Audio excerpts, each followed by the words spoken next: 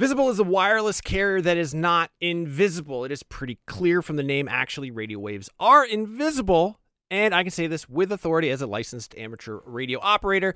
That being said, Visible won't be giving you the power to see light outside the visible spectrum. It's actually way better because having that ability would make getting around very difficult and distracting. What you do get with Visible is unlimited 5G data powered by Verizon. You get one line of wireless, just $25 a month, which is great in these times of economic uncertainty. That is one line for $25, taxes and fees included. So whatever you're doing at this moment, please stop. Switch immediately. Now, monthly rate on the Visible plan for data management practices and additional terms, visit visible.com. Wir gerne sehen in was ist los? It's deinen Freunde, Seth. I'm learning German. Yeah, in case you didn't know what that was. That is me trying to impress you with the little German that I know. Right now, I am actually learning German. I took it in high school. I goofed off the entire time. I did some other language learning apps. They taught me things like where the taxi stand is and how to find a bus, but not a lot of conversational German. Thankfully, that's what Babbel is all about. Babbel teaches you language conversationally, which, let's face it, that is what you want to know anyway. I don't know. When I was in school, you learned like how to count. You learned like the colors. You learned the shapes. Those are all important things, but they don't help you when you're in like Cologne, Germany with Ein Nierenstein, which, by the way, is German for kidney stone. An experience I can unfortunately speak personally to, but I've been using Babbel to learn to speak German again, better than I have before. I actually really like it because it is conversational. It's a little bit more relaxed. One of the things that it does that I really like is it'll sometimes show you what the literal English translation is. And I don't know why, but I find that very helpful in sort of understanding the structure, the grammar of a language and sort of putting myself into that mind space. Since I'm only in Germany for Gamescom, which is like a week and a half, I'm not immersed in the German language. I'm not immersed in German culture. So what I do is the second best thing. I'm taking Babbel. Hopefully this year when I go to Germany, I'll be able to impress all the Germans with how much German I know from learning through Babbel. The app has pronunciation recognition, so you'll be able to learn how to speak better with your accent, how to actually properly pronounce the words. That way you won't get made fun of by a group of older German men because you said Apfelstrudel and not Apfelstrudel. No, it's really cool. I'm going to say right now there is a special limited time deal for our listeners. Right now you can get up to 60% off your Babbel subscription, but only for our listeners, because you guys are the best ones, by the way, at babbel.com/realm. Get 60% off at babbel.com/realm. That is spelled BABBEL.com/realm. Rules and restrictions may apply. Listen. Hello and welcome to NVC, IGN's Nintendo podcast. This week we are talking about the Nintendo Direct, the first one in a really long time, of course, and also why there has to be more Zelda news this year. And of course, we're going to be talking about more. I'm your host, Casey DeFreitas, and this week I am joined by Brian Altano. Hello. Per Snyder. Hello. And Zach Ryan here specifically for some spicy takes. Hi. I mean, don't set me up that way. That seems bad. I think we're all going to have spicy takes this week, so it's fine. But it's been a while, and I'm glad that you're back. Yeah, it has been a while. So I guess the first thing we need to talk about, of course, is the February Nintendo Direct. It was a 50-minute long one. We got a lot of stuff, and it started with Xenoblade Chronicle 2's Pyra and Mythra in Smash. We also learned about Splatoon 3, Mario Golf Super Rush, and The Legend of Zelda Skyward Sword HD. There's a lot more, but I think those were the biggest announcements. And I wanted to ask everyone on the cast here, and also you at home, what was your favorite announcement? Did you have a favorite announcement? I did. Yeah, Mario Golf was for sure. Yeah.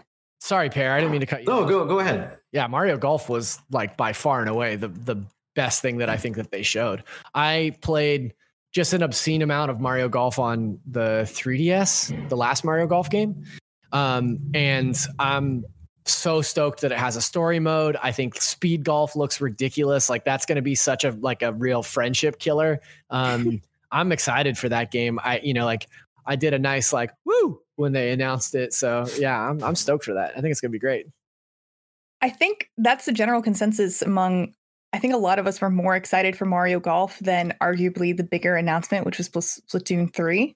But I guess we're just all more so Mario sports fans, even though I know that the Mario sports games have regularly sold significantly less than Splatoon. So Splatoon 3 is definitely Nintendo's biggest game that they announced, I assume, based on sales. Mm-hmm. But I know plenty of people will probably pick up Mario Golf. Yeah, this one seemed more sort of tangibly in reach. Splatoon 3, I feel like it's going to be a big game, but it's also it's 2022. It's so far away. It's like 2020 was 7 years long, and 2021 would probably be about 5 years long. So I'm happy to get release dates for games this year, especially because there's sort of been this question mark over what does this year look like for Nintendo. And this is going to be a fun one. Like this is exactly why you buy a Switch, is for to watch Mario and his friends compete in yet another sport that they're mediocre or good at. I enjoyed this. So this is gonna be fun. Was that your top one?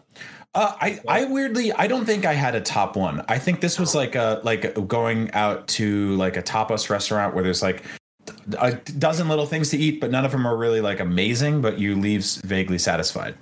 Gotcha. Yeah. For me, it was, I get that Splatoon is just so far out, but for me, that was still my favorite announcement. I like the Xenoblade Pyra and Mithra reveal in the beginning, especially if you don't know. When you don't know it's Smash, right? It's always fun to get to that moment. You're like, you bastards, right? But I didn't see in the stream, they didn't have that Smash intro screen at the beginning, did they? The trailer starts with the cross, but in the live stream, it looked like they were going to go into some Xenoblade DLC or something. Yeah, that's the classic bait and switch, right? Yeah, this whole definitely a dupe. Direct was built around fake outs. It's just so many fake outs. No, for me, it was just Splatoon because I just like having the confidence that there's a plan that supports Nintendo Online, and Splatoon was just the biggest unique success on Nintendo's platforms, and the series just really, really good. I had so much fun with it, and so just seeing one of the inklings with a dumb fish friend was just a nice little treat. And then I always love the train scenes when they're waiting on the train and there's some weird fish dude in the front, and I'm really excited for that. But yeah, overall, it was a little bit of a flat direct. Some of that is the build up. More than 1.3 million people watching just on YouTube, which is just insane. Huge numbers. People are so starved for Switch news and directs. And so it was, if you look at all the different components of it, there was some good stuff in it, but it didn't make that kind of big impact. Right. What do you think about the fish buddy pair? I love the fish buddy. He's great. He's so cool. Little fish chicken. I mean, we're assuming that's a gameplay element, right? Like a helper in the a little pet in the game. Yeah. Who doesn't want a little fish pal? Everyone wants a little fish pal. I think that's very nice. Every single one of our coworkers loved him and want a plushie of him immediately. That's not true. Miranda was in the voice chat Slack being like, I want to kick this guy. So. Yeah, I was like, wow, a lot of anger issues here. He's got googly eyes. By the way, the cool thing about Splatoon is the moment the music plays, it's Splatoon. Yeah. It's so very hype. They really created a soundtrack that can only be Splatoon. I don't know any music that sounds exactly like that. Well, I think most music, most soundtracks for video games, aren't comprised of sounds of various animals gurgling water. There's a lot of weird squeaks. Yeah, no, it's great. I will say I was a little surprised at sort of how kind of flat and drab this game looks so far. I don't know if that was a compression thing through the stream, but it doesn't seem to pop in the same way. I think they're going for a lot of sort of more muted backgrounds, which I guess will make the colors pop more once the paint starts getting splattered everywhere. But a lot of it looks very sort of dystopian, which is a little odd. I wasn't really expecting that sort of level of a lot of sepia tones and browns and gray. Like it looks like Splatoon are playing on a dilapidated Gears of War level from like the mid PS3 gen. I think the comparison that I saw a lot was like Splatoon Borderlands. Like it looks like there's some sort of like post-apocalypse vibe happening in Splorderlands. Splorderlands. I also think it's just really, really early, and they haven't tweaked anything yet, right? Like frame rate and some of the effects work, I'm sure, is going to be later. We're in February, and they're announcing a game for 2022. So and I also wanted to mention, didn't they say they were only talking about games in the first half of this year? That was just a blatant lie. I got one more. Borderloons. That's good. I think that this direct was supposed to be about the first half of 2021, or like at least looking forward into like through the summer of 2021, because we did get announcements through August and things like that. But look, I think after 530 days of no Nintendo Direct, after 18 months of no like official Direct, they needed something big. And so, to tease Splatoon a year out, I think that they had to tack that on to the end as like, and keep in mind, there is this other thing coming.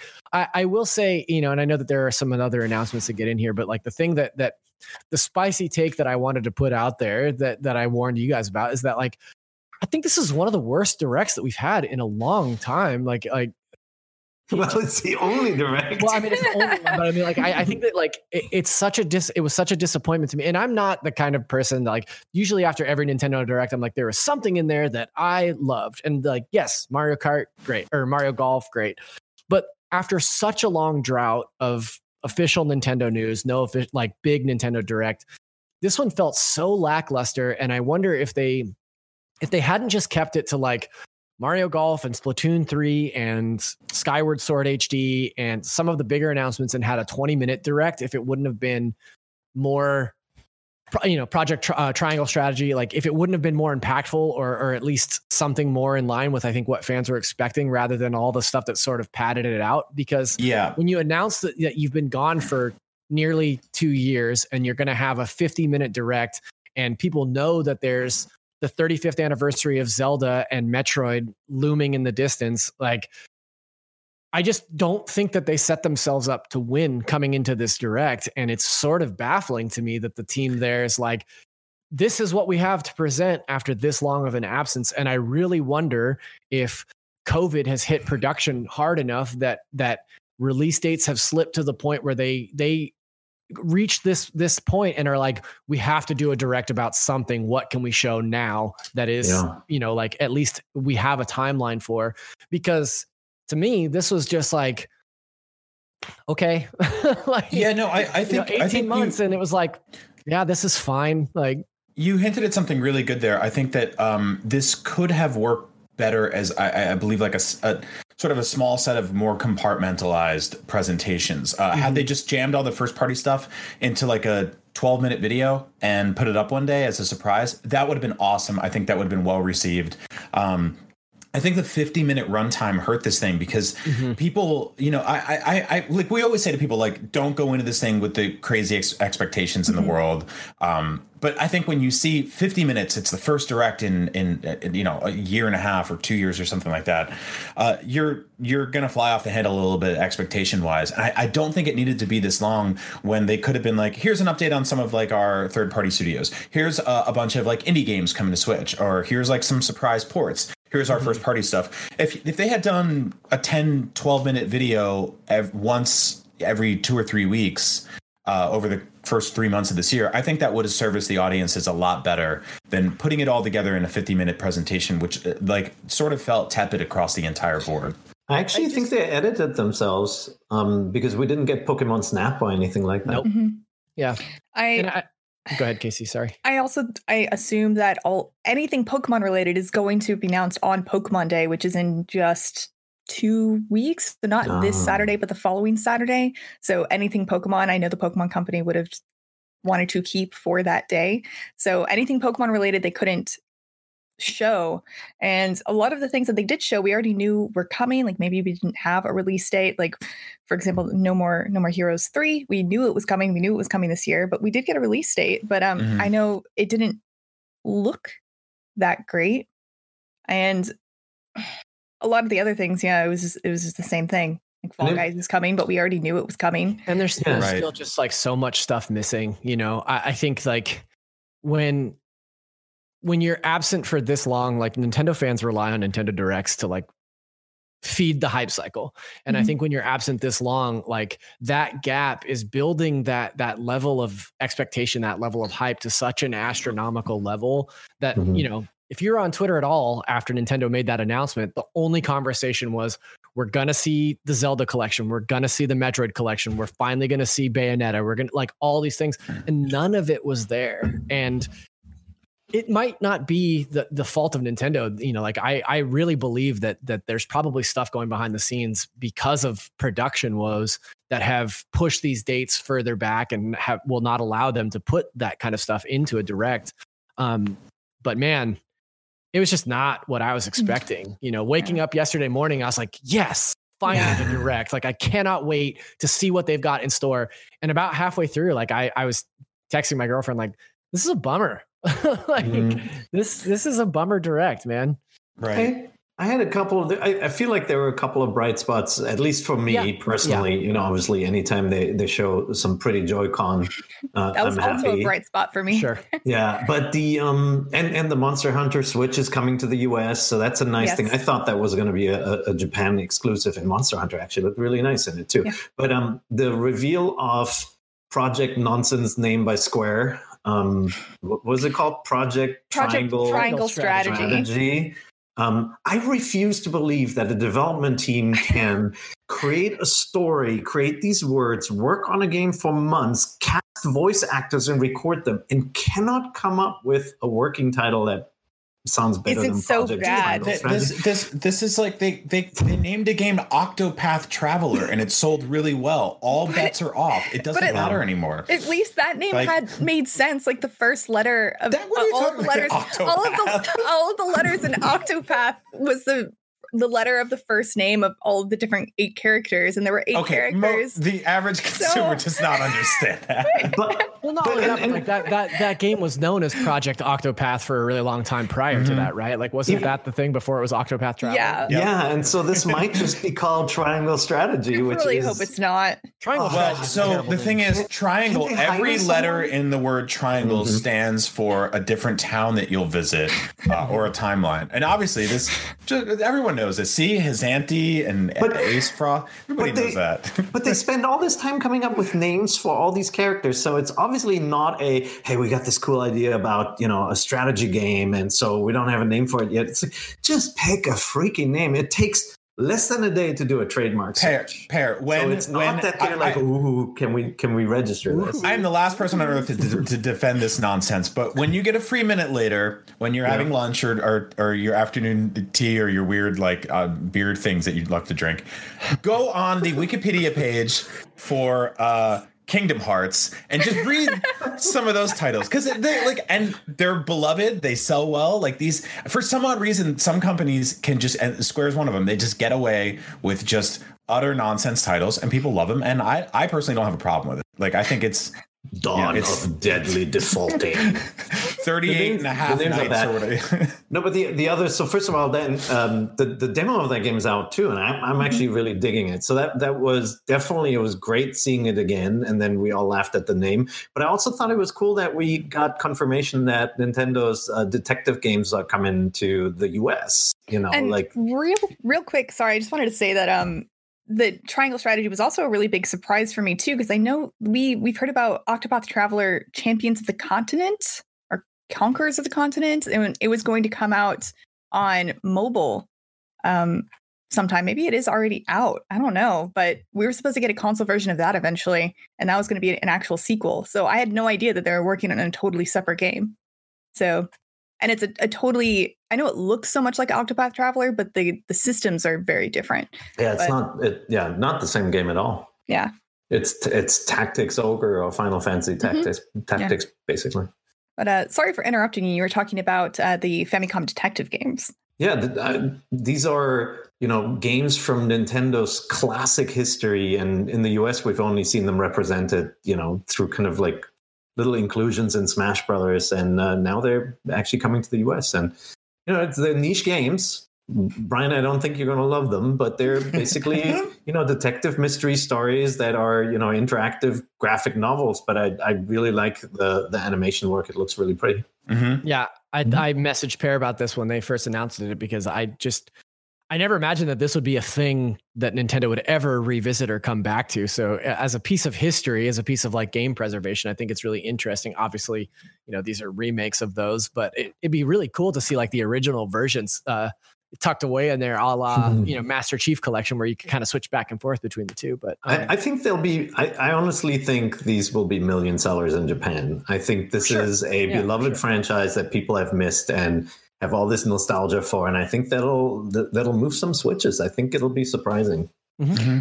And the animation does look really good. Nice. It looks like they put a lot more effort into it than, I guess I play Otoma games sometimes, but the effort in the animation in that is not good, but this looks great. Yep. So, and they're two different games and they're going to be sold separately as well. Yep. Hopefully, cool. Do we know the price for them? Hopefully they're like $100 each. It's really like a couple hours to finish them. They're fairly small. Well, they're downloadable too. So I'm assuming they're not $300 each. No, that's what they said. They said it was actually revealed just in the Japanese direct. Oh, okay. I missed that. Okay. Wasn't there 300 million yen? Wasn't there a Japanese game? Well, a game shown in the Japanese direct that you were excited for, Brian? Yeah, I cannot say the title as well as you can, but that looked really awesome. It's basically like hand-drawn characters over like weirdly. It's like a 2D, 3D thing going on. I'm really into that. That was like one of the more visually striking games out of the whole direct, and we didn't get it here in America. It's always bizarre. Like you have to keep two tabs open now and like compare. Like there's two directs happening at the same time. The pacing's totally different than in them. It's kind of amazing. I'm actually surprised you've never done Crayon Shin-chan for Halloween, because if you just get yourself some thick eyebrows, it's you, man. Who's the other guy that you always compare me to? Oh, Pitbull. Yeah, Pitbull for sure. Yeah, Mr. Worldwide. And last, I did just want to bring up how great Monster Hunter Rise looks on the Switch. Dude, that was definitely it looks incredible. It was definitely a moment. I expected them to show something, and we got a new monster. We got the official name for the spider monster we saw that shoots lava at people. That's pretty cool. And also, for the first time, we're gonna have more than 3 monsters fighting at the same time, which is very cool. And it's in the new rampage mechanic where you'll be fighting multiple monsters at the same time we assume in multiplayer, and it looks cool. I'm excited for this game. I was already sold. I had played the demo and like the footage was rolling. I'm like, oh, what's this? It actually looked more polished, and the animations look really cool. All that nasty web shooting and all that looked really great. I'm like really impressed with the texture. Like the texture work is really, really impressive. This is probably the best looking Switch game I've seen yet. Yeah, this is a very wet, shiny, weird, scaly craggy looking game. Mm-hmm. And then you'll play it, and you'll be hitting the same giant rat for 2 hours with a giant sword, and you'll go, Casey, how's this fun? That's only if you're bad at it. Okay, maybe I'm bad at it. No, but it was made with the RE engine, which is Capcom's own engine, so maybe that's why it looks so much better. It is the first Monster Hunter game coming to the Switch made for the Switch. I know Generations Ultimate didn't look great because it was a ported 3DS game. That rules. Yeah, I'm definitely pumped. I'm actually pumped to play this. I think this looks so cool. Mm-hmm. It's the same damn deal every time with Monster Hunter for me, where every time I'm like, wow, this really looks like a Zach Ryan thing. Like, this looks so fun. And then I get the game and then I play like 4 hours of it. And then I'm like, wow, I'm bored. I'm going to play something else. And then I drop off. Yeah, it happens. Yeah. It's not for everyone. It's actually really nice getting it's like nice getting old because you can just look at games like this and be like, well, I'm happy for you guys. You guys enjoy that game. I appreciate that. This year specifically is the first year, and I don't know why it's taken me this long to cop to this, but like there have been multiple games already in 2021 where I've gotten a few hours in and have been like, not for me. I'm just going to move on to the next thing because I feel like I have such a hard time doing that typically where I'll play a game. Like eventually this will click for me. But already this year, there's been a couple things where I'm like, nah, I'm good. Yeah. How many hours should you give a game before you just stop? To me now, it's like 2 or 3 hours. If something doesn't grab me within the first 2 or 3 hours, like, you know, I'm not going to invest much more than an evening. You know, if I'm not waking up the next morning after playing it and being like, I'm excited to see what this game does next, then who cares? Like, move on. It's okay. So last thing before we move on to Zelda talk, this question is from Joshi Guerrero, and they asked, what was your rating for the Direct? And I know we already talked about this, but they also asked what were the things they hit on and things that they missed?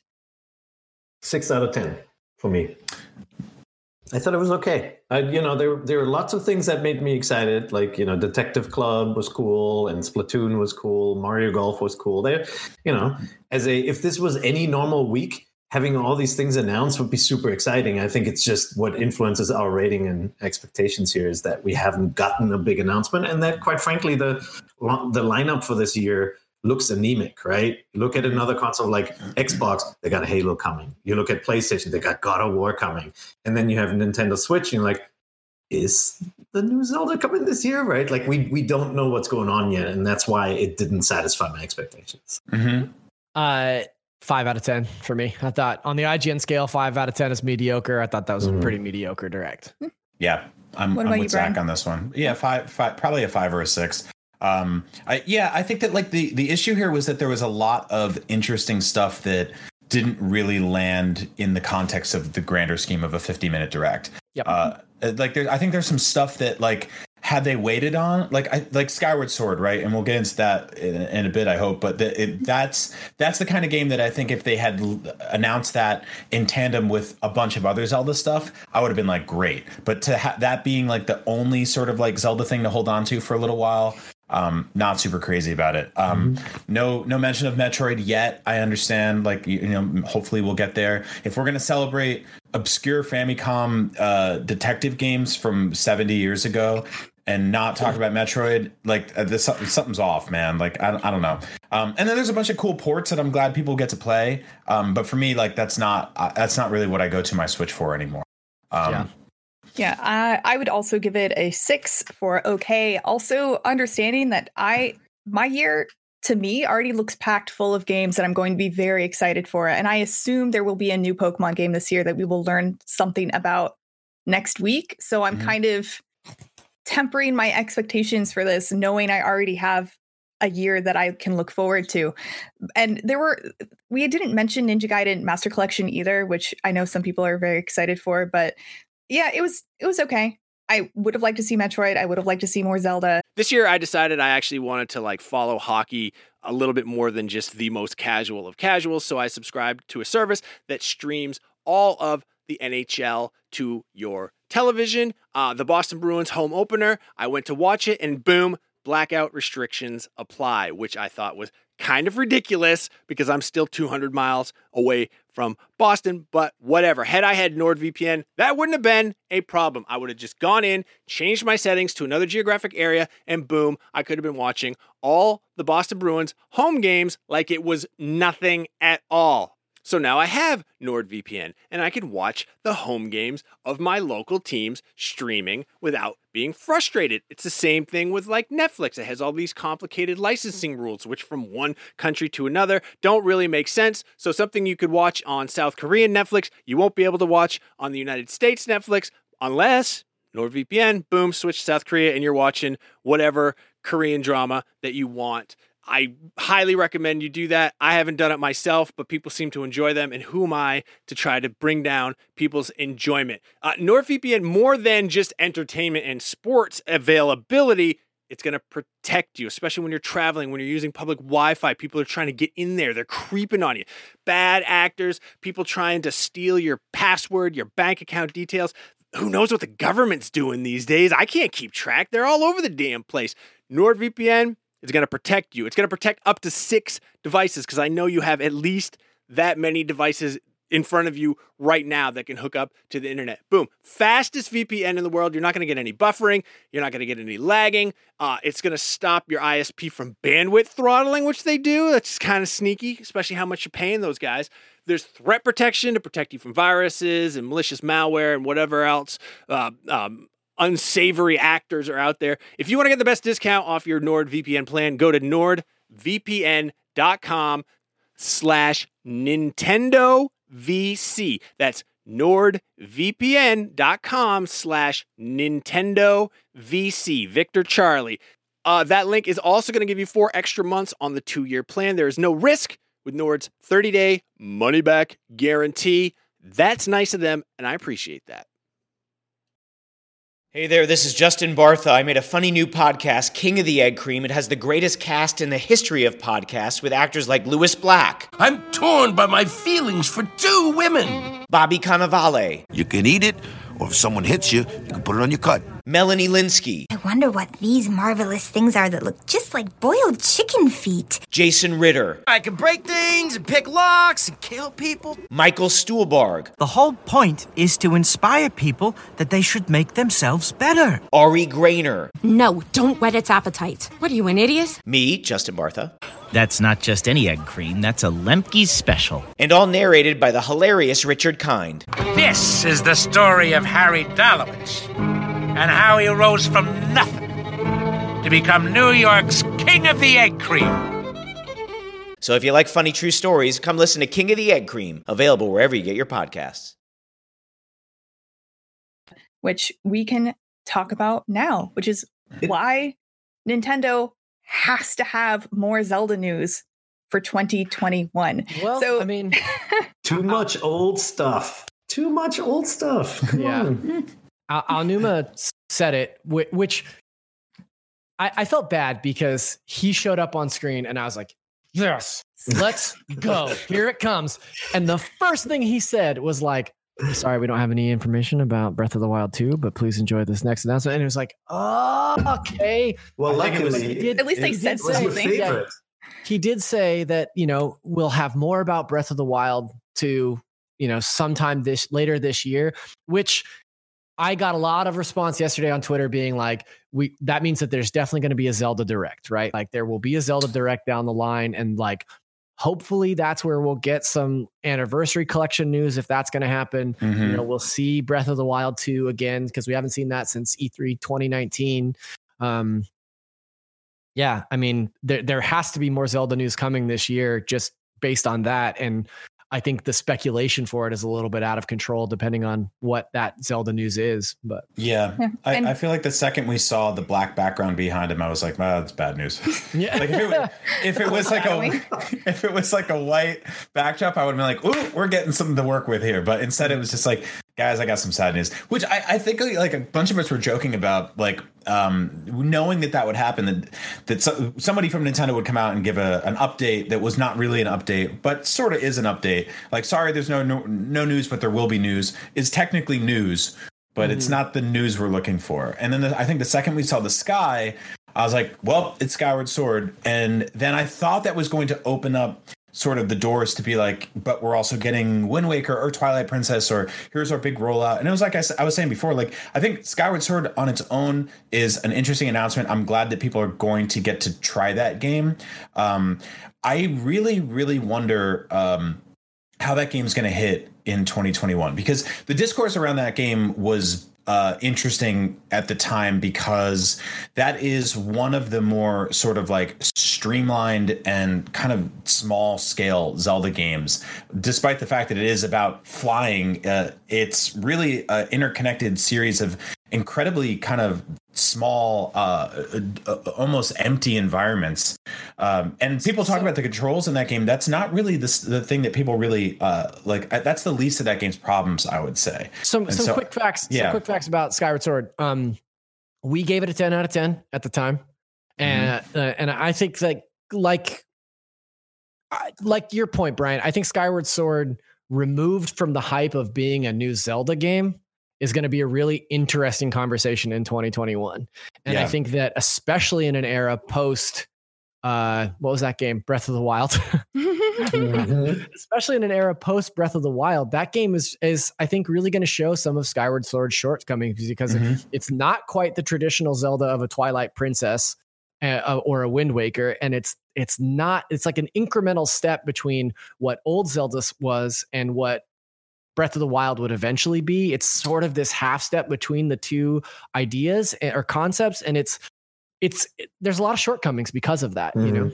Yeah, I mean, it historically, I would say, like, sort of forced or caused Nintendo to kind of shatter the mold on what a 3D Zelda game could be. It is notoriously handholdy. Like, obviously, there's a lot of quality of life stuff that Purple Rupee. Yeah, every time. I also know that they did grab some of the features, if you want to call it a feature, in Skyward Sword and bring it over to the Breath of the Wild, kind of like the stamina system. I mean, that was first in Skyward Sword, right? So it did innovate Zelda in some ways, but as you're all saying, it's very different. And I am so interested in the controls because we had this discussion many times, like what will they do with the controls with Skyward Sword? Because it was motion control only on the Wii. Are they just going to shaft Nintendo Switch Lite owners? But no, they did mention there will be an alternative button only. However, you have to swing the sword with your right joystick. I'm so confused how that's going to work because in a 3D Zelda game, you're controlling the camera with the right joystick. So I guess like if you lock on, you can lock on to an enemy and hopefully you'll have the option to like click to lock on and then control the direction of the sword with the right stick, but also like, wouldn't you use your thumb for the right stick? Is the sword on a trigger? Like, I have some experience really difficult, with that because the original Monster Hunter, you had to swing your sword with your right stick, and the camera was on the D-pad on the left, and you could also there was no lock on, and I can't remember if this was a newer feature or not, but I think you could tap the left shoulder button to reorient the camera to the direction that you were looking. But a lot of the times you would end up in this like weird claw stance where you're like moving the left stick and like pressing the camera it was very awkward and very painful after playing for a long time. Yeah. But I'm wondering if people are going to end up doing that for Skyward Sword, if they're going to have a better innovation for the camera. I'm really wondering how that two-stick control scheme works too. I mean, my gut reaction to that was like, I don't think it's going to play out as well. But I'd love to be proven wrong. If there's a way that actually feels intuitive and you can go into a boss battle feeling like you have like a very firm sense of control of where your sword slashes are going to go, and it's not just like, you know, random hope for the best, then that could be a cool way to play this game. I'm not really sure how it's going to pan out. Yeah, I think it's a really interesting setup because remember Ocarina of Time and Majora's Mask got by without having camera controls at all, right? It was all lock on and fixed camera because you know, on N64 we didn't have enough sticks for that. I'm curious to see how that feels, right? There's something to the slash that feels right when you use motion controls, and there's something to hitting a button. Does flicking a stick feel the same way? I'm curious about that too. I think too. What were you going to say, Zach? I was going to say, it was never about the motion controls for me. Like I honestly didn't mind the motion controls. I thought with the Wii Motion Plus that they're actually pretty spot on. Like I never had like real finicky control issues like some people experienced. I love some of the puzzle solving stuff where you'd like roll a bomb or like, you know, like toss stuff. Like I thought that was actually very cool. My issues with Skyward Sword are more so about like the very, very obvious ways that it's padded out, especially in the back half of the game. There's so many fetch quests and like the game just seems to go on forever. And, you know, I've caught a lot of guff about this on Twitter. Like every time I bring up Skyward Sword, I think it's the worst 3D Zelda game, but I should caveat that by saying like even the worst Zelda game is still better than 85% of every other game ever made. It's just like when you compare it to the games that came before it, and now especially Breath of the Wild, I don't know how it holds up in 2021. I'm curious too. The art style, and by the way, if you watch the trailer on our website somewhere, we can actually see the upgrade. Like it is definitely sharper, but it also suffers from that kind of painterly look. I think we called it a lot of times. Really, one of my my least favorite art style for a Zelda game so far. I really like the kind of bold colors of Wind Waker, and I wish they had gone the route of being more cel shading this game. But no, I think whenever we talk about Skyward Sword, we remember a lot of the issues we had. For me, it was that when I want to slash at an enemy, I want it to work, and like even 1 out of 20 times when it doesn't work, it feels like the controls aren't accurate. And like the Zelda games are so good when it comes to controls usually. But we also always talk about the bad things, and there's so much good stuff in Skyward Sword. It has the best story moment in all of the Zelda games, which I'm not going to spoil, which is just a really kind of it had Wind Waker's ending in Skyward Sword. That was a really cool ending. But I agree. This game has a really good beat in it. It has some cool boss battles. It has some neat dungeons. Are they the best dungeons in the Zelda series? No. There's not one thing in Skyward Sword that I would say beats every Zelda game out there, but it's also a series with such pedigree. I did like the time shift crystal moves. Yeah, I was just going to bring that up. That's one of the coolest things in any Zelda ever. That whole area with the time shifting is really, really smart. And flying feels good. And the big boss battle in the sky, all of that stuff is really cool. But soup is very nice. But you don't get to fly around an open world. Like when I heard game with flying before Zelda came out, before Skyward Sword came out, I imagined an open world and you get this upgrade where eventually you've got this winged horse or dragon or whatever. It's a pelican. So and then you fly around. You don't fly around the open world. I don't know if you guys are playing 3D World, but they sped it up a lot. Right, it's faster, and so that's the thing that needs to happen here.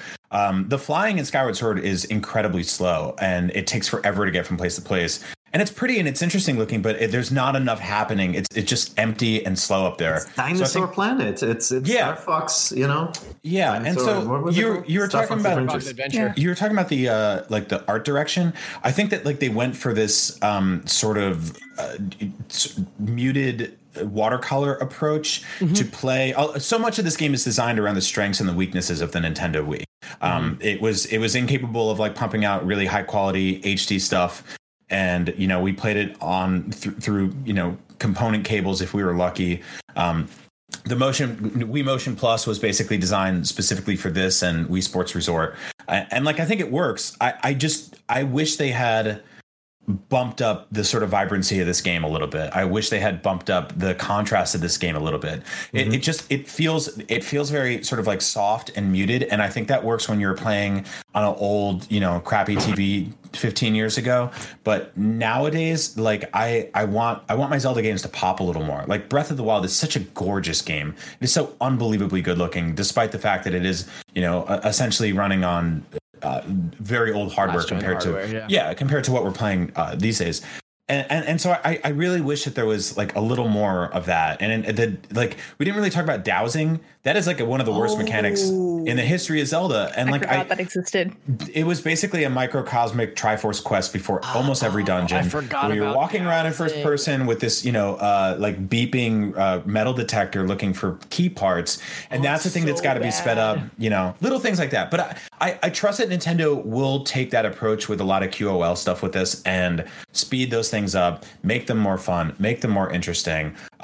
Because they did it with Wind Waker, they did it with 3D World. There's all these little things that they've done with their games, and to give them credit, I think they're really smart at that. And I really hope that's something that's there. The one big request that I have for Skyward Sword is for Nintendo to allow you to limit the interaction that you have with Fi.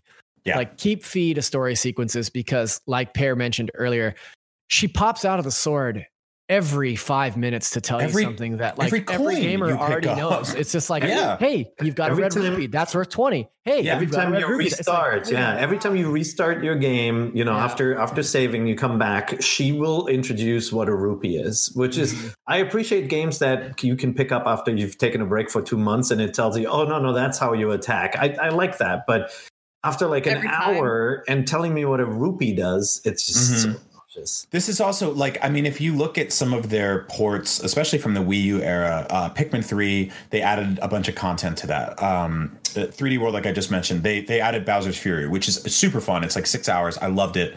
I think they're really good at doing that stuff. Even with Link's Awakening, it got a complete graphic overhaul. They added that weird sort of mode. This needs something on top of the base game to sort of justify the $60 price tag. It doesn't, because it'll sell billions anyway, and it'll outsell the Wii version, and they really don't need to do anything. But I appreciate the fact that they have done that, because it alleviates the sting of that price tag a little bit. And so I do hope they find something to put in here. Even like the way Bowser's Fury is thrown in there, it's like, that's not a full Mario game. They didn't need to do that, but I'm glad it's there. I appreciate it as a weird experiment. And I think if there's something they can pull out of, Skyward Sword, something to go in there. Even if they throw in Link's crossbow training. I was just going to say, they're going to put crossbow training. Yeah, throw it in there. See what happens. I hope there's something there. I have a feeling there won't be, but maybe there will be. We'll see. So Skyward Sword HD is coming on July 16th for $59.99 full price tag. And I also wanted to bring up, of course, the really cool looking Joy-Con that are launching alongside with it. I don't know if it's a limited edition. I assume it is. I already made this joke on Twitter, but I'm really looking forward to getting those and then being extremely disappointed when they stop working a month later. So don't worry, there'll be millions. There'll be millions of them. So don't order one on the first day until you see me posting a picture of it, and then you can order them. There'll be plenty. Don't worry. Seriously, try buying a Pro controller that's not gray right now. It's like Nintendo does not keep that stuff in stock for very long. So I think the answer is yes, it'll be limited in some fashion. They're definitely the most beautiful Joy-Con I've ever seen. They're so pretty and cool, and I want them. But yeah, the last pair of Joy-Con I bought stopped working a day after I opened them. So that sucks. Though. Huh? I feel like you're cursed with Joy-Con though.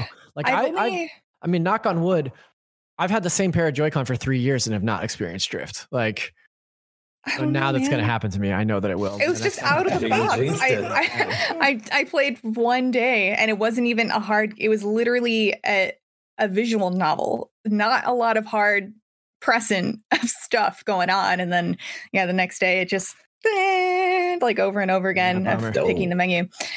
But anyway, I'm looking forward to that. Hopefully I'll figure out how to not do that to my controllers by the time that comes out on July 16th. Also, I completely forgot to mention that Hyrule Warriors Age of Calamity is actually getting an expansion pass with a bunch more DLC. Yeah, so that's another Zelda thing that's coming. Because that game didn't have enough to do. Mm-hmm. That game has so much in it. It does. That's a big game. I was actually surprised they're announcing that, but maybe that is part of their Zelda anniversary celebration. Yeah, which again is very confusing because, like we mentioned, the 35th anniversary is this Sunday on February 21st, and Mario's 35th anniversary got a ton of stuff. I mean, it got a whole separate direct, which is why we're assuming there has to be more, like maybe a collection, maybe just something, maybe a series of My Nintendo missions that you can do online, maybe. And you guys love those. Get some pins. Brian, how's that going? Oh my God. I'm actually trying to think if the second round of Super Mario pins on the My Nintendo website were legitimately probably 3 to 5 times harder to get than Series X or a PS5 was for me. Like, oh no, straight up. Not even close. Because it was one thing to just like open up like the Xbox website and just refresh it and it would crash. You get one of those like MySQL errors or whatever. So basically, Nintendo put up this series of tasks and challenges that ranged from find cats on a website to eat ice cream in real life, and every one of those things you have to tick off a little box. And I did a bunch of them, and I did enough of them.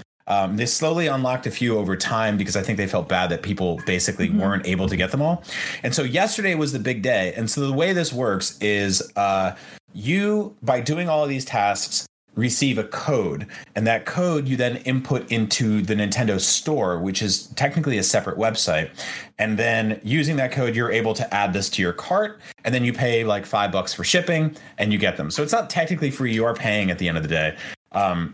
And what happened here was thousands of people were refreshing. Shout out to the website Resetera, the message board over there, because there were a bunch of people in there just kind of like all in the same boat here, refreshing in unison, trying to figure out how to get through the system. And what it would do is every time you refreshed, it would populate a different number of the amount of missions out of 15 missions that you had actually accomplished. Even if it was all 15 that you've done, it would tell you 3, and then you'd refresh again, it would say 7. You refresh again, it would say like 11. And every now and then you'd get to like 14 and you'd be like, I can see over the wall. My pins are there. And so literally an hour and a half of me just like, I was in meetings, I was like checking emails, I was just refreshing. I had my phone open, I had my laptop open, my PC open, and I was just like juggling all this stuff. Finally get through. And then it wouldn't take my credit card information. So I had to go to my Switch on my Nintendo Switch and delete all my information there, re-input it, put it back in, and then it let me do it. So God. Literally an hour and a half. And I was like, you have an existential crisis during this because you're like, I don't even need pins. I don't even wear them anymore. I don't go anywhere. Like, there's not a chance that you could have convinced me to do all that work for some pins. Like, no way. Quarantine, baby. Brian, make decisions that you wouldn't make. We talked about this last week, but I mentioned I was doing all of those missions for our wiki on how to do the missions. I didn't realize it was physically impossible for me to do them all until I did 11 of them. And I was like, Brian did the eat ice cream in real life mission 9 times. Wow. Yeah. You didn't even have to. I just kept going back. You know me. I love Cold Stone Creamery. I've actually never been there. That was one of the only missions I didn't do.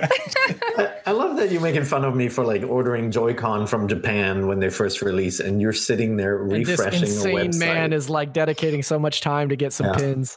Per, I did the show with you through the Amiibo era. We both know how dark things can get. I'm calling like Target at 7 a.m. being like, you guys have Rosalina? Like things got bad, okay? I got out of the game for a while and I found new games to get into. I got 2 new Amiibo last week.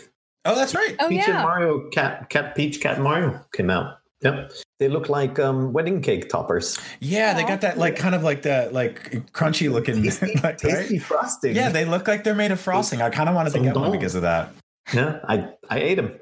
Well, Brian, I'm glad that you got those pins, and Per, I'm glad that you got those Amiibo. But maybe, do you think, one last question about the Legend of Zelda 35th anniversary, do you think there will be a direct sometime between now and next week? Considering the anniversary is on Sunday. No, just a Zelda one. No, they'll treat this anniversary like a year.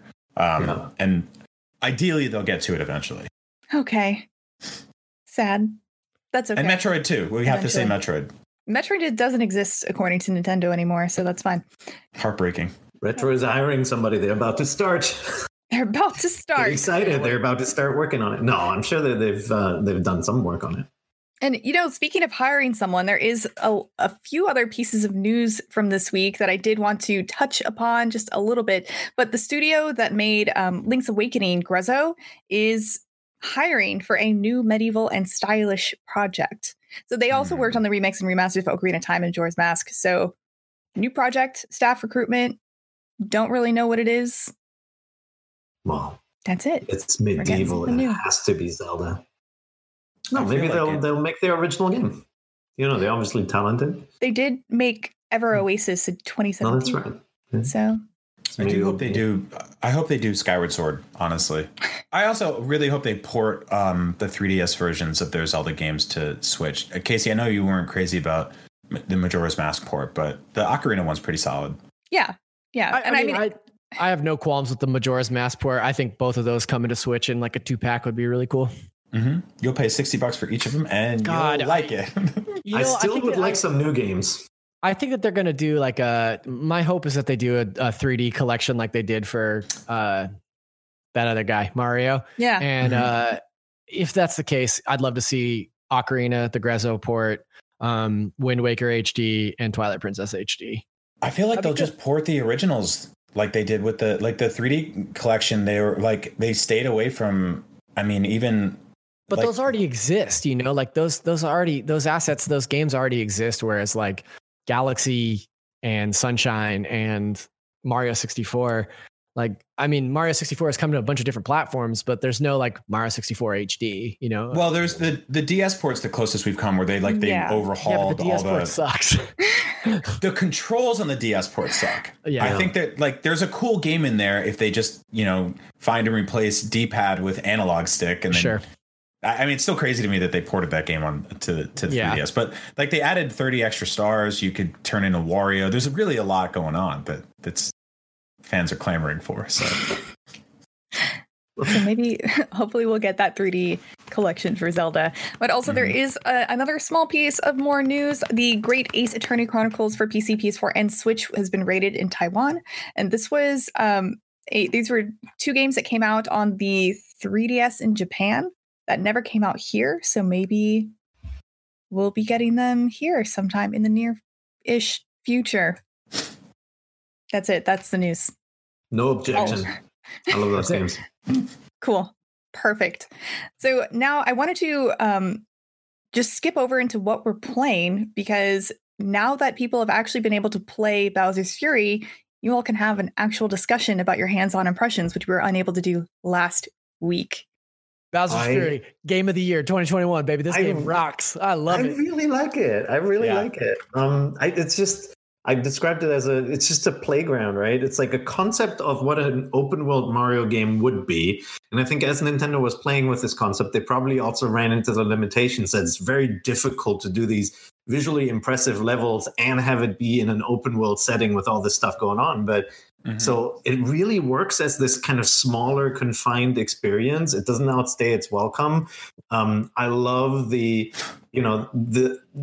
pulled off letting you use all these different powers, which really alter the gameplay, right? Like in any other game, like the cat suit could break the experience because you can take shortcuts, or the propeller hat or anything, but they pulled it off. And it's like playing some of my favorite Bowser's Castle levels from Mario 64 in this big 3D setting. There's I have some complaints with like the Bowser Blood Moon event.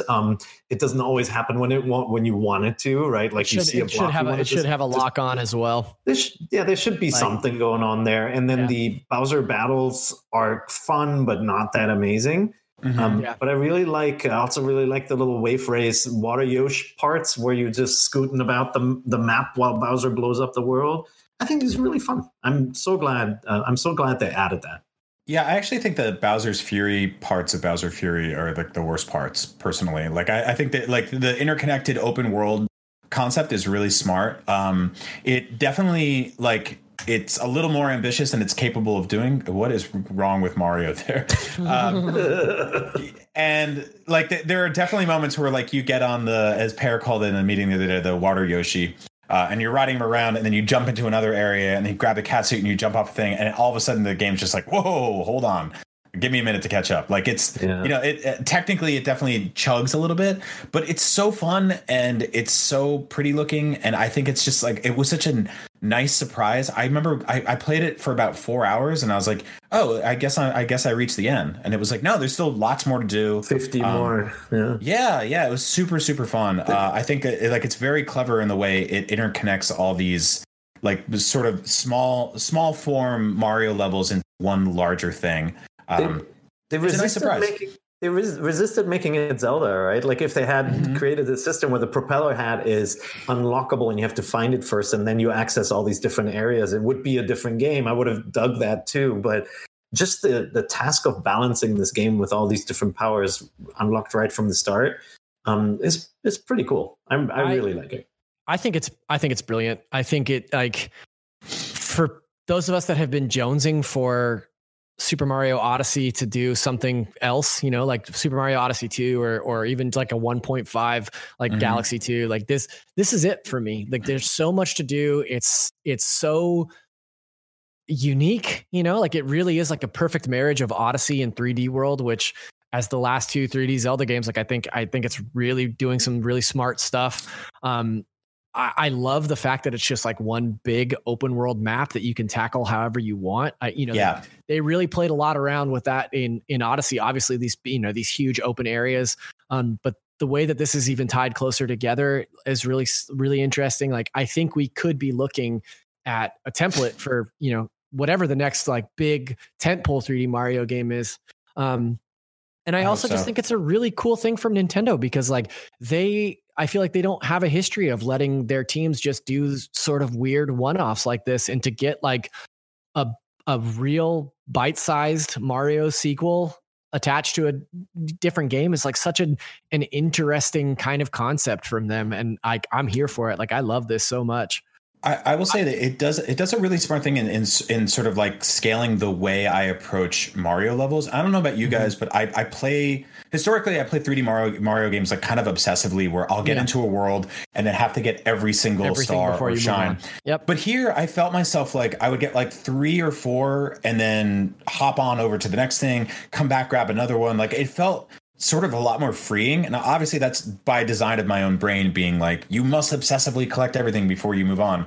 But in this game, I just felt like, oh, it's like I can do this at my own pace. I can get, one of the cat shines over here, collect a couple things over here, get, find a secret over here. It felt like so much more sort of freeing and relaxed. Yeah. How long? Sorry, Per. No, I was going to say, and then you have 3D World, which we're showing right now, right? So the 3D World portion, which to me, it's I feel like one of the weaker 3D Mario games in my book. I like it, I enjoy it, but I enjoy it mostly as a multiplayer game. I really have fond memories of playing that with my family, and I jump back in. I really like the added speed boost. It feels better now, but it has that. It doesn't completely match what I want from a modern Mario game, which is that kind of more open exploration. It's kind of halfway between the accuracy of an awesome 2D game and a 3D game without that really tightness of the controls and the accuracy. But it's still a good game. I'm still enjoying it. Yeah, I'm with you. I'm really impressed with 3D World. I played it when it came out on the Wii U, and I remember liking it and be like, oh yeah, this kind of reminds me of the new Super Mario franchise. But kind of in a different twist.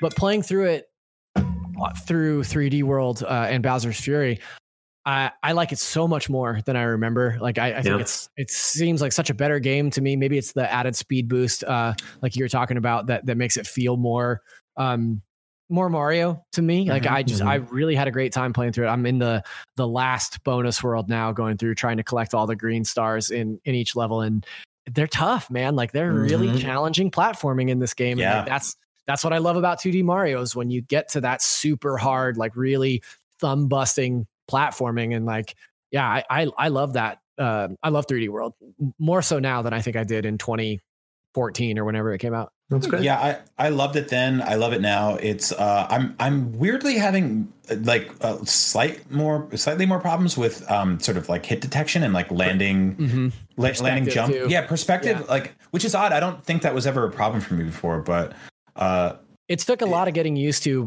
Like in the initial few worlds, like I would jump off of something and then be like, how the hell did that happen? Like.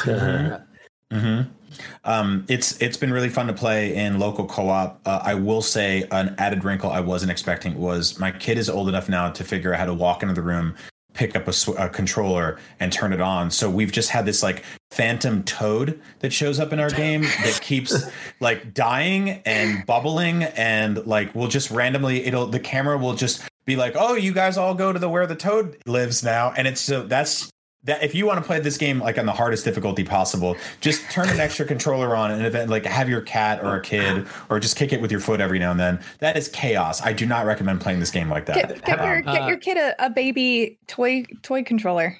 That worked for like the first few years, but she's on to us now. But can't you use baby Bowser mode and just point at the screen and drive you crazy by flying around the world?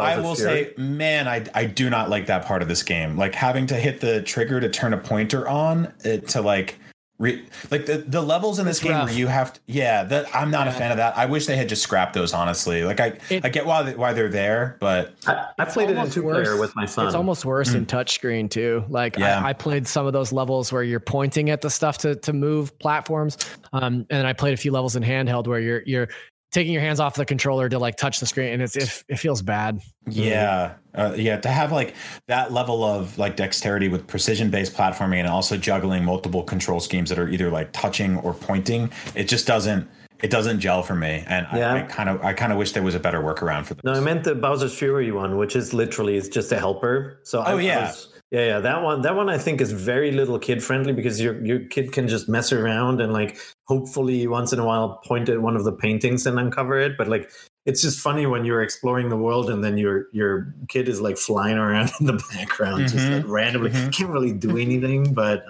they can actually collect the little shine parts. So this How long did it take you all to beat Bowser's Fury? I've not finished it yet. Okay. Well, did you getting to the ending? You get to the ending and roll the credits before you have the 100 shines that you can collect, right? So I think that's about 4 or 5 hours, something like that. I'm probably doesn't have a game timer. Probably like 5 or 6 hours in right now, and I'm at the point where Bowser is just like just constantly pissed off. Like there's nothing you like. I actually haven't figured out the way to diffuse his fury yet. But I'll get back in there later and try. So don't spoil it in the comments. Okay. So an overall positive outlook on Super Mario 3D World plus Bowser's Fury. Two big anything thumbs else you guys have been playing? Yeah, new demo. Yes. Project Nonsense Triangles. I did play Project Triangle Strategy last night as well. There's a lot of narrative going into the first battle, but it's really interesting. Did you play it, Per? Yeah, I was just going to say, I turned on my Switch yesterday and the characters are still talking. No, the amount of exposition sometimes in JRPGs before a mission is just, guys, not every character has to say, I agree. And like, that's the worst part of like, you know, these kind of non-animated setup scenes. Besides that, I think it's really fun. It's very Final Fantasy Tactics down to, you know, like if you've played some of the strategy games like Fire Emblem, you have to determine which direction your character faces after a turn, and you know, flanking characters or attacking characters from the back use more damage. It has all that sort of stuff, and big variety of attacks and spells characters can list, and it just looks really, really pretty. I'm digging it. I'm really looking forward to this one. And it does have an action economy, kind of like Octopath, where each turn you will get another one of those little yellow diamonds, which determines which attack you can use on your turn. So you can kind of choose to not do anything fancy in one turn, so you have the benefit of doing a more powerful attack the next turn. And I did like one of the things that they included is that during the story when they're talking, you can press the X button and then see the illustrated image of that character instead of just the bit version, which I also liked. But it's separated into story. There are 3 different. They're really going on to that triangle theme. It's like a board game, right? Like it has different phases now. Yeah, there are 3 phases. Did you think so? It's obviously early because it's not coming out for a while. I think they still have a lot of work to do. I do wish somebody would take the red editing pen to the dialogue sometimes for these games and like just kind of. You can tell a great story without constantly having every character weigh in.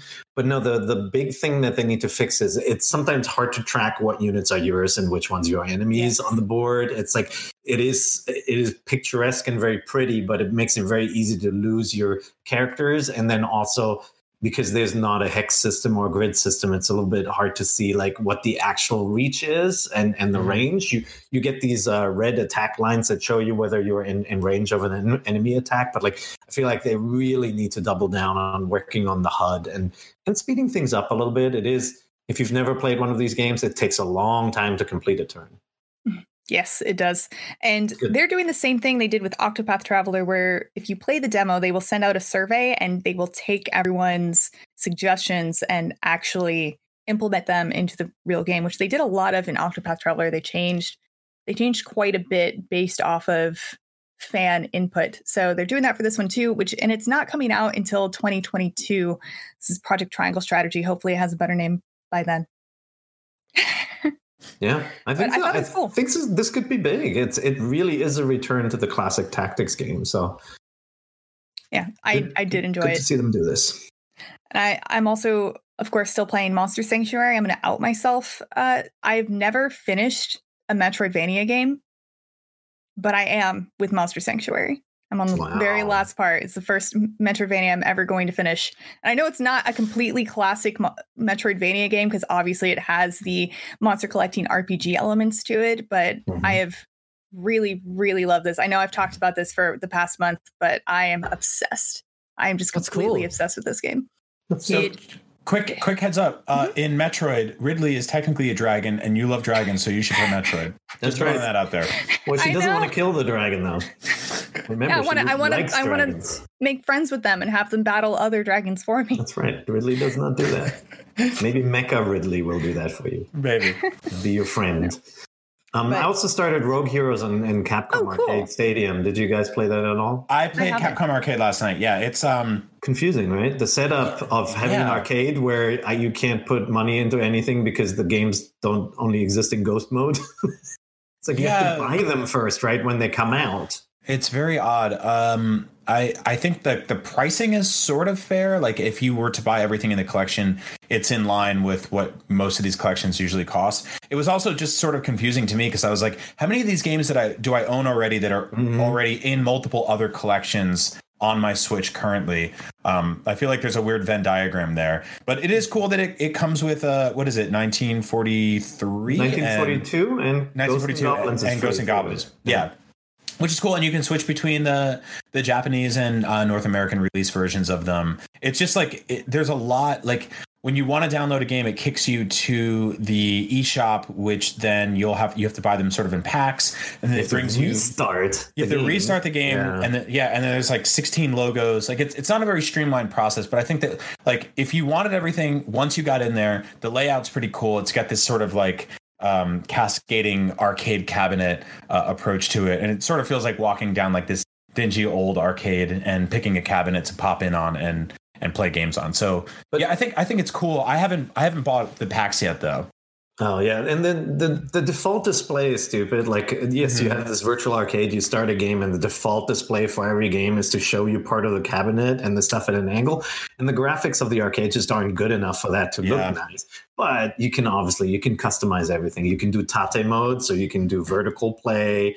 For the games that have a vertical monitor, you can do all sorts of filters. It does look like a really good collection if you're into the classic Capcom games.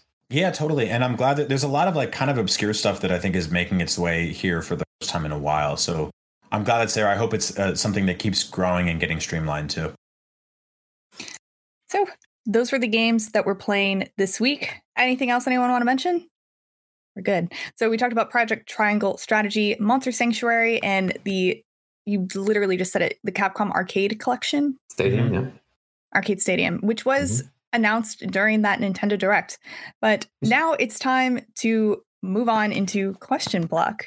And this first question is from Jonders, really quick. Hey, Casey and Friendos, do you think we might get a separate Pokemon Direct on or around Pokemon Day? Keep up the great work. NVC has been a highlight of my week, going on for 7 years. Quick answer, yes. They always do one. Also, there's a Post Malone Pokemon concert on Pokemon Day. So not this Saturday, but the Saturday next. Obviously. Oh, what? I don't know. We'll talk about it after the fact. Confusing collaborations I've seen in a very long time. I'm not opposed to it, but it's very strange. I agree. I think strange. Also not opposed. Just, for some reason, when they announced a collaboration with Katy Perry, I was like, oh, cool, Katy Perry. But when they showed the ad with Post Malone, I was like, oh, that's weird. But he's popular. It's because of Gen Z. Moving on. So this next question is from Nina Schlater, and they asked, do you think Splatoon 3 and Breath of the Wild 2 will run on the current Switch? Splatoon seemed to have much more detail than the current version. Yeah, they're absolutely for it. I think the strategy for Nintendo is going to be, even when they bring out the next hardware, it's going to be a step up with maybe smoother frame rates. They're not going to just replace the big install base that they've built. Think of the DS line and how Nintendo with a new 3DS was trying to establish a new platform and then said, no, that's not working, and like completely abandoned it. And I think they learned from that. And I think all games will run on your Switch. Yeah, I can't see them turning their back on by that point, like 100-something million Nintendo Switches out in the world by 2022. Like that's an insane number. Like I think that they will design everything around that core user base for as long as they can. I personally don't ever really think we'll see like a Switch Pro. I think they'll just make a sequel to the Switch and it'll be a whole other system. But because it doesn't really seem like they're, like I've said this before, but it doesn't seem like their creative and artistic visions are being hampered by the limitations of the tech. It seems like they're designing around what they have to work with. And, I wish things looked prettier, but on the flip side, I don't think the average user cares, nor should they really. And I mean, I think HDR and stuff is definitely a bit of a game changer when you have the new TVs, and it seems like a lot of people have them. But if Nintendo does surveys and most people respond and say I'm playing in handheld mode, they're not going to be in any rush to change that. I do think that'll be a pro, but like not this year maybe. Yeah, we'll see. I mean, it is proven that you can make games that look good on the Switch. They just have to be made for the Switch, not made on other platforms and then ported after the fact. So I think if developers keep that in mind, we can get pretty looking games on the Switch.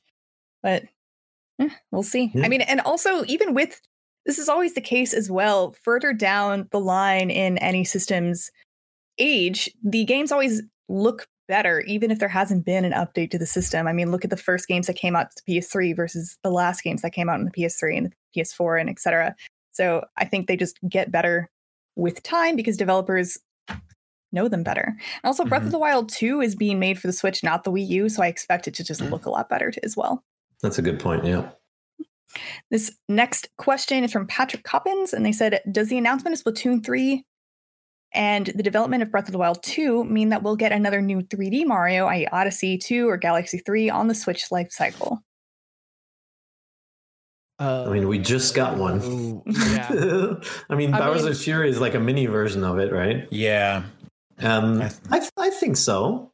Like Odyssey came out so early, I could imagine that they'll do another one and not just a remake or a port. Yeah. I mean, do we have a long history of getting multiple 3D Marios on one Nintendo platform? Not really. Let's see. Besides, we got Galaxy 2. Yeah. Galaxy 2. GameCube only had Sunshine. 64 only had Super Mario 64. Wii U had. Wii U only had 3D World. There was no big 3D game on. Well, new Super Mario Brothers on top of that, so you definitely get multiple Marios, and we'll see if they go back to 2D. I don't know. Maybe they also made Mario Maker, so maybe 2D Mario is over. Man, I hope not. I would love to see a new 2D Mario personally, but I think you guys are right. I don't know if we'll get one. And last quick fire question, answer fast. Adam, this is from Adam Mendez. How will y'all play Skyward Sword with or without motion controls? Without, probably. I don't know. It depends on how that right stick works. What about you, Brian? I'm going to try with, I think. I want to play this game on a TV. I think like I'll, I don't know. I played a lot of I did a lot of shrines and stuff like that in Breath of the Wild. That was such a massive game that I did a lot of those shrines in handheld mode. That was also we were fresh off of the novelty of my Switch is a portable system. Yeah. It can go anywhere, but it's also a console. But now, I find myself playing a lot of Switch docked because I'm home. I'm not traveling as much. And this is at the end of the day, it's not my favorite big 3D Zelda game, but it is still a big 3D Zelda game. It's got some awesome music, some awesome story moments. I want to play that on a big screen TV. Cool. I'm going to give motion controls. I'm going to try both and then see which one I like better. If the motion controls, I do think they'll work better with the Joy-Con, right? There's a decade worth of technology difference there. Drift notwithstanding, I do think it might feel better, especially if they work on the rumble a little bit too. That could be really cool. You have, for the first time, you have rumble in both hands and all that. So, I'd like to give motion control a shot for the same reasons Pear just mentioned. But that is all the time we have left for this week's Nintendo Voice Chat. To submit your own questions, please write to us at nvc@ign.com or respond to our weekly question block post on the Nintendo Voice Chat podcast forums. Thank you everyone so much for watching and or listening. And remember, Nintendo Voice Chat is the only place you can get the thing.